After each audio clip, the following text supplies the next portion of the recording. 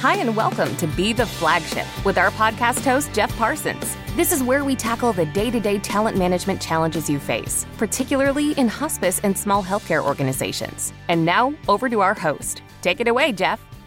Hello, and welcome to Be the Flagship. I'm your podcast host, Jeff Parsons. And this week's episode continues our month-long discussion and focus on workplace culture. If you will recall, last week's episode was great and included a guest speaker, Heather Thompson, VP of Hospice down in Texas, talking about workplace culture and specifically the power of recognition in building that great place to work. This week, we're going to back up a step and we're going to look at workplace culture a little more strategically and talk about the various components of workplace culture. And I've narrowed those down to the 10 components of workplace culture. So let's take a quick break and we'll come back and get started. Increase the success of your hiring process by eliminating costly bad hiring decisions. Job candidates may interview well and have stellar credentials but still fail within your organization.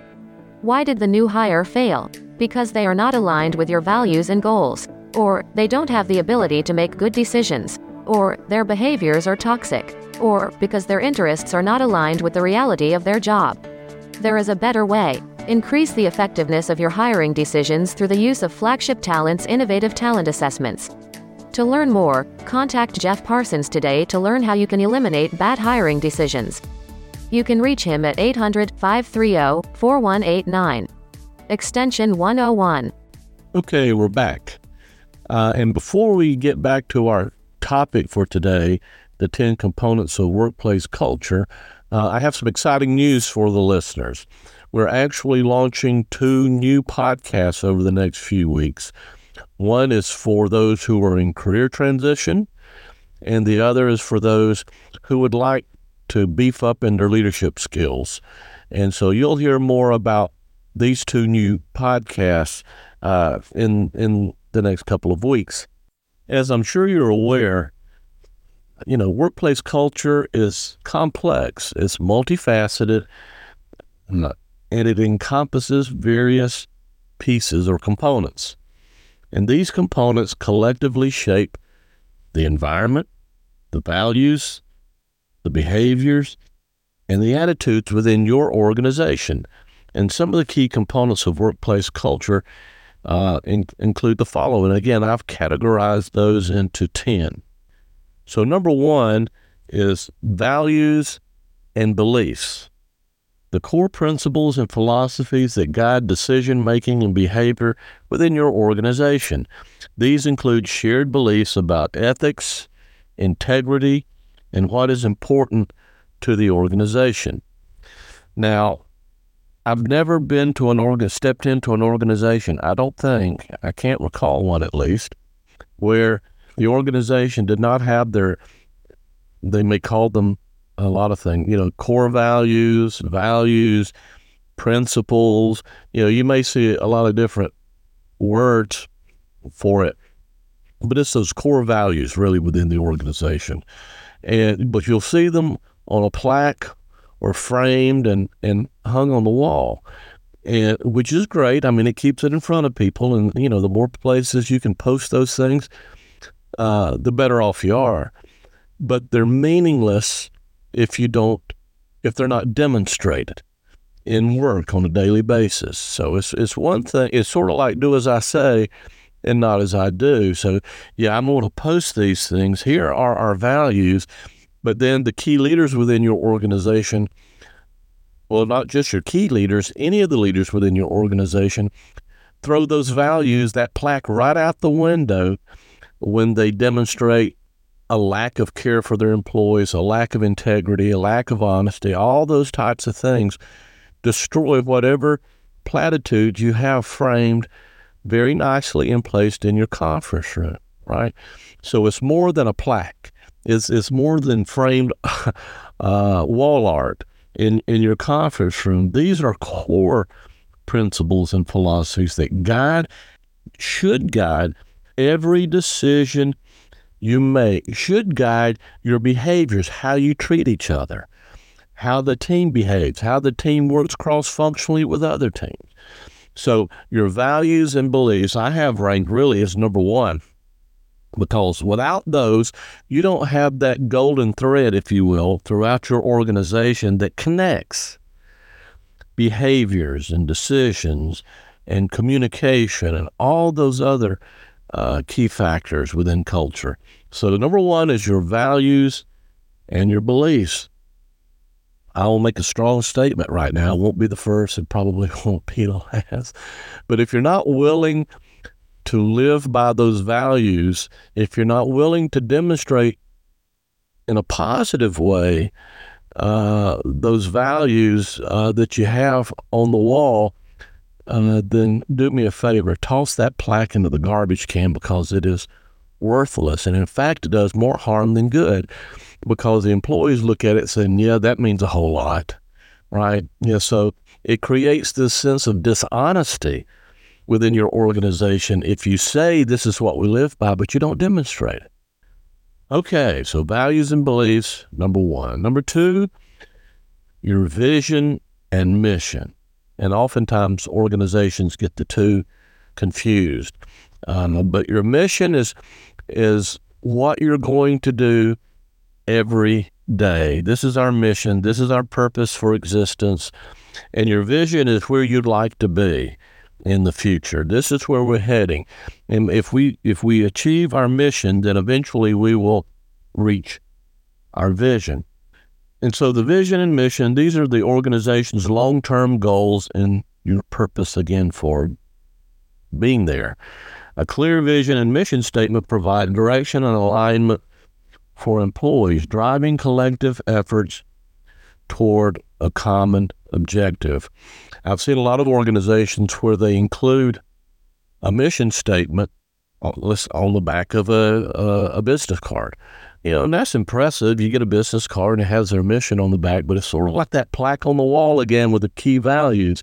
If that employee does not embody that mission statement and that vision statement, and if they don't understand their role within your organization in achieving your mission and eventually your vision, then it's useless, right? I've been in organizations where the employees could recite it word for word. They could recite the mission. That's a little stronger because they're beginning to absorb, what that mission is and their role in the mission. But before you place your mission statement on the back of a business card, make sure the carrier of that business card understands their role within your organization, and helping you accomplish that mission is so important. Because they may be asked at some point, so this is your mission statement, so what does this mean? And that employee at that point in time should be able to talk through what it means from their perspective, from their individual role within the organization, not recite something that's been told to them by the CEO or the HR person, that sort of thing. So again, vision and mission, that's the second component of workplace culture. The third component is leadership style. The leadership approach and behaviors exhibited by your leaders within your organization, that's really, truly important. I mean, I hear all the time, we lead by example. Okay, what kind of example? Do you lead by a positive example? You lead by a bad example. You claim you have these values, you claim you have this mission statement, but yet you go around, screaming at people, treating people badly, treating people in a vindictive, vengeful manner. And I'm a firm believer that you're always communicating something, even when you're saying nothing. So when you behave that way, what are you communicating to the rest of your organization? It's communicating, no matter what we say on the wall, this is the way we really behave, and this is how we really feel about people and one another, right? And so leadership styles, and oftentimes you may have a top leader, a CEO, who is a very effective leader. I mean, they understand good leadership, and they model in a positive way your values and your mission and all those things. but they don't hold other leaders within their organization accountable for doing the same thing, right? And so it's very important to hold people to account for their behaviors. They may be a stellar performer in terms of getting financial results, getting reports on time, getting those types of things. But if they use a scorched earth policy to do it, then they've done more damage than they have good, right, to your culture. And so hold your leaders accountable if you're the top leader within that organization. Now, oftentimes, a toxic environment is a product of your senior leader within your organization. I'm sorry for the strong statement, but it's a fact, right? Because number one, you don't hold leaders accountable, or number two, you're part of the problem in terms of behavior. And people see that, and they make decisions based on what they see, not what you say. Okay.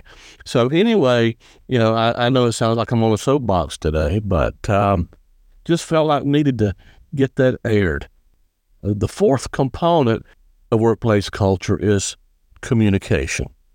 And that, what I mean by communication, the exchange of information, ideas, feedback within your organization.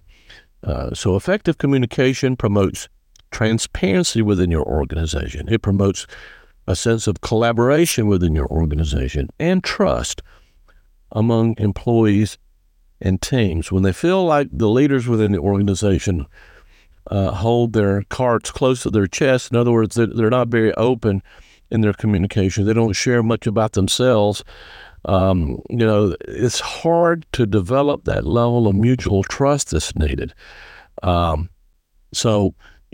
The more transparent you are with communication, being open and honest with your communication, providing constructive feedback in terms of, instead of destructive feedback, right? I see some leaders who've read the first half of the Marine Handbook, but they forgot to read the last half, right? The first half, you tear the Marine recruit down and make them feel like they're lower than low, and then you build them back up. Well, some leaders have read the first part, and they haven't read the second part. They don't know how, or they're not willing, or they don't care on how to pick that person up and build them up and build their level of self-confidence and self-esteem within the organization.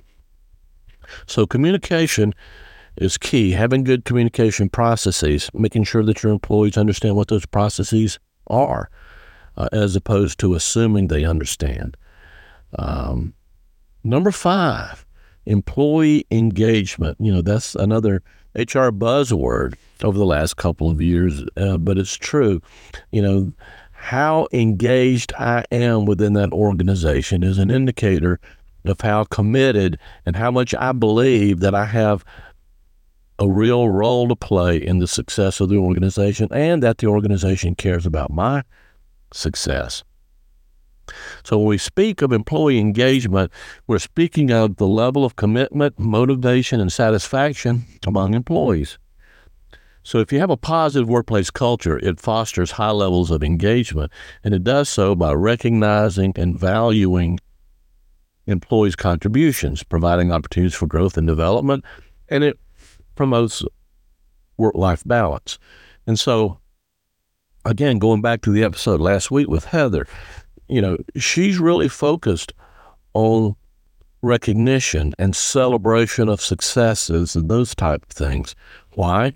Well, for one reason, she believes in it, and which is a great thing, but she also understands that an appreciated workforce, an appreciated team will work harder and be more engaged in trying to achieve the goals of the organization. So that's so employee engagement obviously is very important. And so that's the 5th component of workplace culture. So let's take another break. We'll come back and we'll wrap up the last 5 components of workplace culture. Did you know that a staggering 75% of managers admitted to making at least one bad hiring decision? That's a costly mistake for any company, impacting not only finances, but also morale and service quality. But fear not, there's a solution to prevent bad hiring decisions. Just imagine being able to assess a potential new hire's decision-making skills, their ability to learn quickly, their behavioral tendencies, and even their interests. By understanding these key factors, you can make better hiring decisions that lead to increased engagement, performance, and retention. That's where Flagship Talent Solutions comes in. Right. With our cutting-edge talent assessments, we're here to help you revolutionize your hiring process. Our assessments go beyond the basics, providing you with invaluable insights into each candidate. Wow. Picture a world where every member of your team is not only qualified, but perfectly aligned with your culture and goals. That's the power of hiring excellence. So, end bad hiring decisions today. Contact Jeff Parsons at 1-800-530-4189. And take the next step to building your dream team. Don't let bad hires hold your company back. Invest in excellence with our talent assessments. All right, we're back. So where were we? We left off with the fifth component of workplace culture, employee engagement. So just to refresh your memory before the break, the first component would be your values and your beliefs. The second component is your vision and your mission. The third component is your leadership style. And I'm talking about your organizational leadership style, which is a collection of your individual, your corporate or your organization style is basically a reflection of your individual leadership styles and what the senior leader is willing to accept. The fourth component was communication, and the fifth component was employee engagement. So the sixth component, diversity and inclusion, and this is the extent to which differences in backgrounds, perspectives, and experiences are respected and valued within the organization. Cultivating a diverse and inclusive culture enhances the creativity within the organization, the level of innovation, and your degree of organizational resilience. And so that, it's very important to make sure that you're inclusive in your hiring practices, your promotion practices, but you hold people to standards as well, performance standards. And some organizations tend to hide behind DEI initiatives as opposed to using it as a tool of strength for the organization. So be aware of that.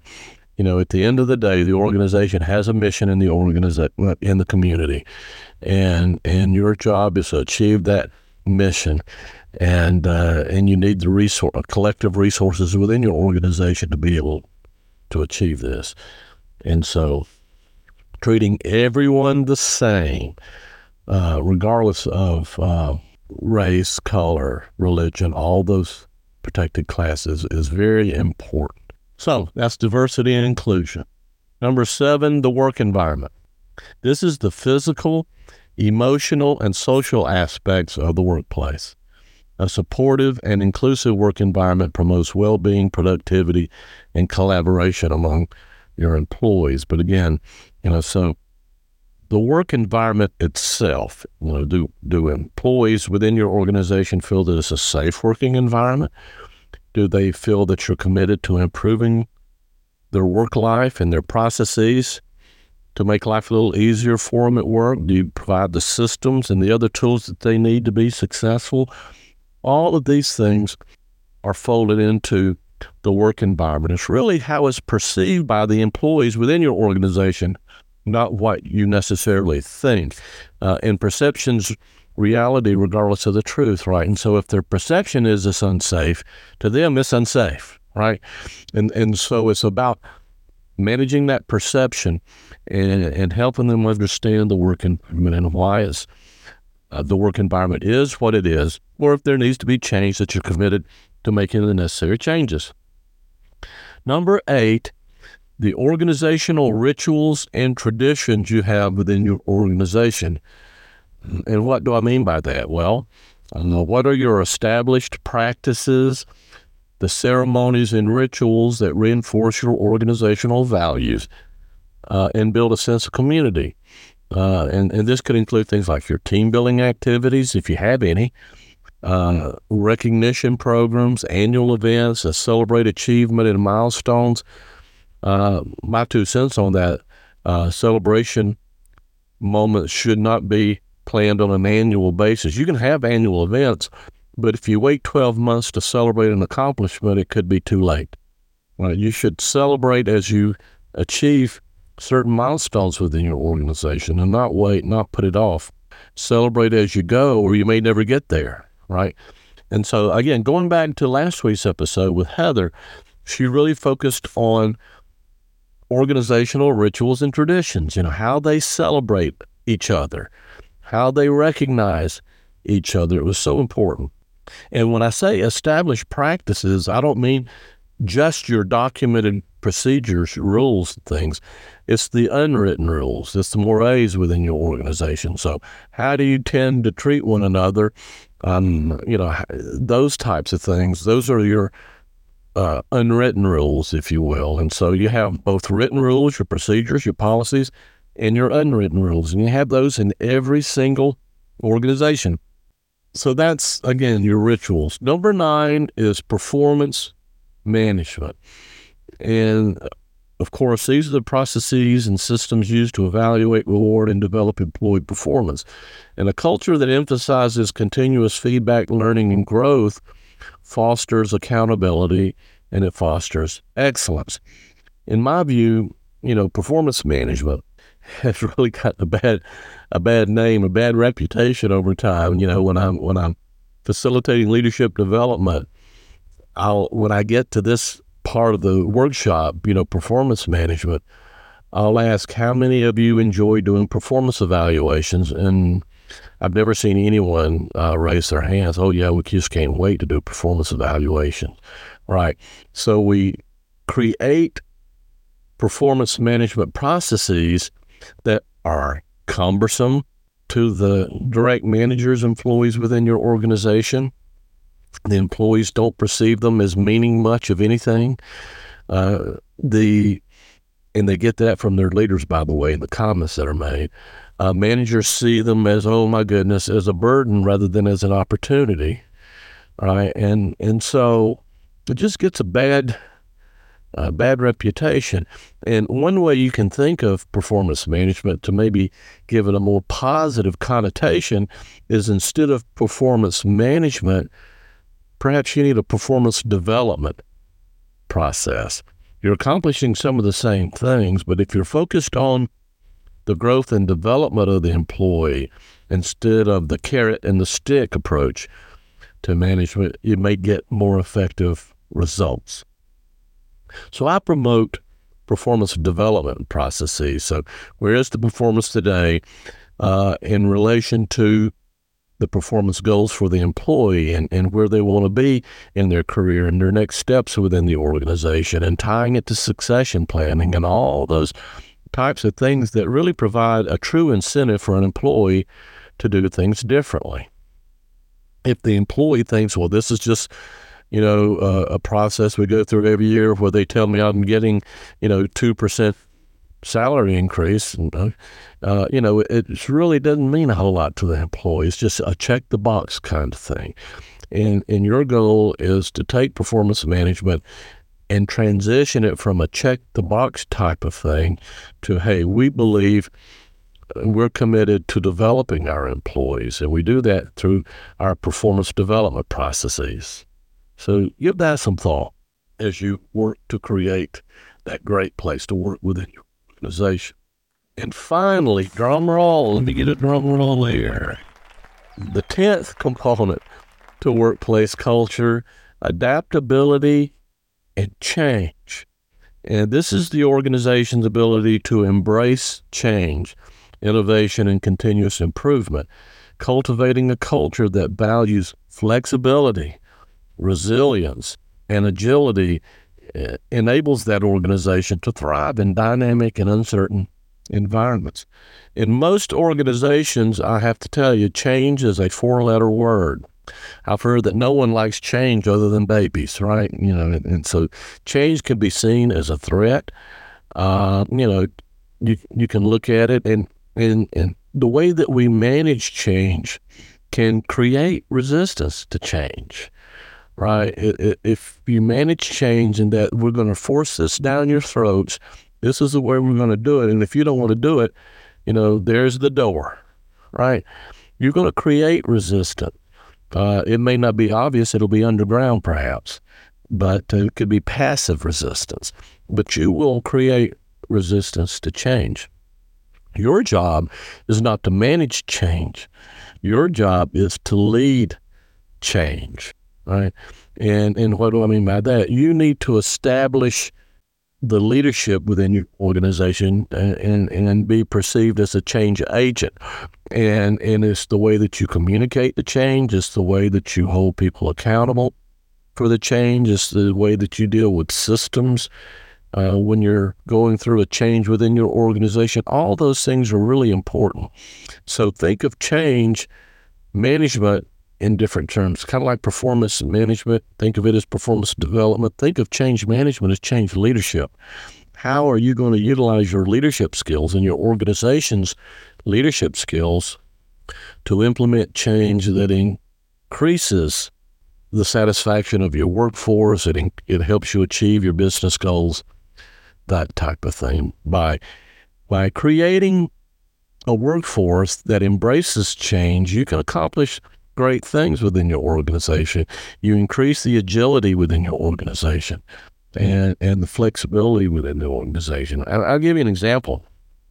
In my corporate HR career, we had 2 different divisions, and each division had various sites within the U.S. and other countries.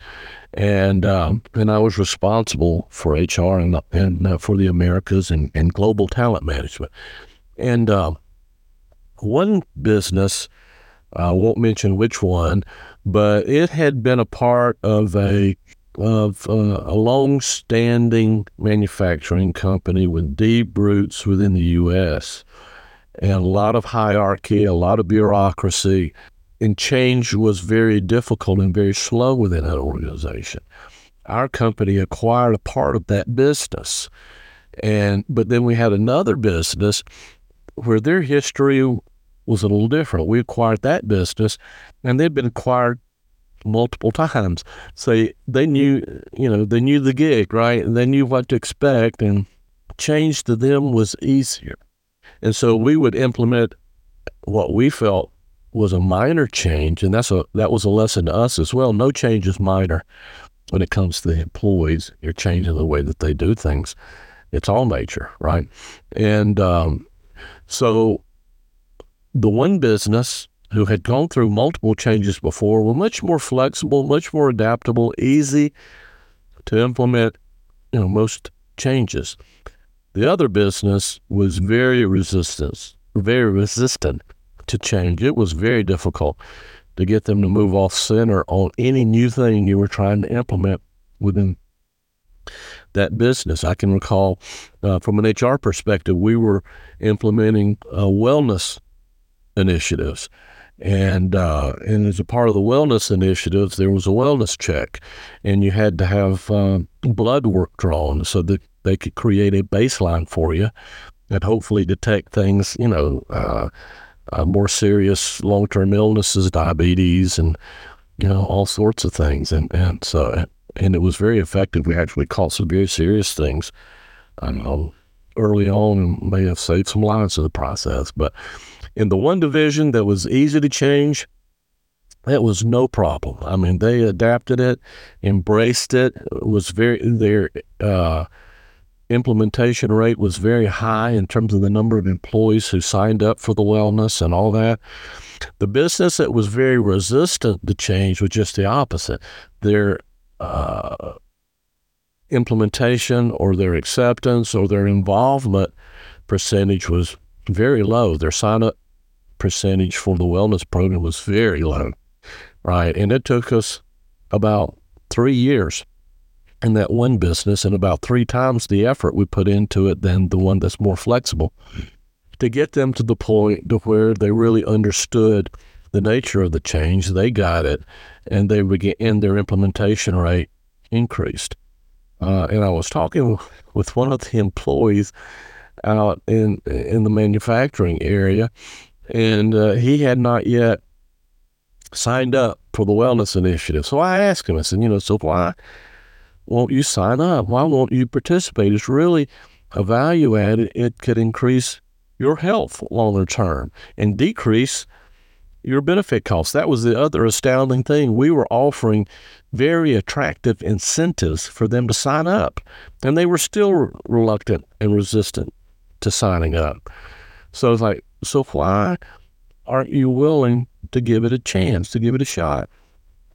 His response was, and he was one of those employees who always had issue with everything, right? He always had a problem with everything. And so I knew him on a first name basis being in HR. But anyway, when I asked him that question, his response was, well, I don't trust the company. Who knows? You may be taking our blood, and with DNA and all of that sort of thing. You might be trying to clone people. I don't want to be cloned. And I chuckled, and with my warped sense of humor, I said, you don't have anything to worry about, because if we were going to clone employees, we would clone employees with a positive attitude and who would embrace the change. We wouldn't clone the employees who think like you think. Now, I probably shouldn't have said that, but the employee did get the joke and laughed. And what happened? He signed up for the wellness initiative, and I found out he had very high blood pressure, and they put him on a mediation program to help him better control his blood pressure. So he saw almost an immediate benefit, plus he got a reduction in his benefit premiums for participating in the wellness initiative. So again, the warped sense of humor can get you in trouble on occasion, especially when you're in HR. But he had to look in the mirror and see it and see what he was thinking and saying and how ridiculous that was, to finally say, I'm probably being a little bit over the top. And he actually participated. And when you get that type of person involved and engaged, guess what? They talk it up to their other employees and get them involved as well. So, number 10, adaptability and change. And so let's go through the list. 10 critical components of workplace culture. And as I mention these, and I intentionally separate these 10, I don't want you to think that they're 10 that stand on their own. Each of these 10 components are interwoven into each other, right? And so you can't have a positive workplace culture and ignore any of these 10. You got to address each of these 10 components. So again, the 10 are values and beliefs, vision and mission, your leadership style. And again, when you think of your leadership style, begin to think of it as if people were describing your organizational leadership style. How would they describe it? Your means of communication, your processes for communication, your level of employee engagement. What are you doing to try to increase the engagement of your employees? How do you feel about diversity and inclusion? I mean, you can talk a good game, but are you demonstrating it? Your work environment, are you maintaining a safe work environment and where people feel that they can contribute their ideas to help the organization be more successful? What about your organizational rituals and traditions? Do you take celebration seriously? Do you take recognition seriously? And if you don't, what do you need to do different or do better? Your performance management processes, is it really performance management with a carrot and a stick, or is it more performance development where you're focusing on growth and what might be an obstacle to an individual employee's growth? And then number 10, finally, adaptability and change. How adaptable is your organization to change? How flexible are they with changing conditions and changing needs within your marketplace and that sort of thing? So these components interact and intersect to shape the overall culture of your organization. They influence your employee behavior. They influence your employees' attitudes. They influence your organizational outcomes, your goals. And actually, they can be seen outside your organization, and especially in small healthcare when you're talking about patients, families, and the community itself. It's really important how they view the organization, and they can see, and they have their own ideas and perceptions about your organizational culture and how you treat employees. I mean, think about it. Have you ever walked into Walmart or a food store or any place like that, and the employee behind the customer service counter at the cash register is complaining about their job or complaining about another employee or doing all that stuff? How did it make you feel about that organization, about the manager or the leader in that organization? The same could happen in your organization. How are your nurses talking about your organization? What are they saying to the patients and the patient's family? Are they talking about we? This is what we're doing? Or are they talking about they? This is what they're making me do? That's a $1 million question, isn't it? And if you don't know, you need to know. So those are all important for healthcare organizations.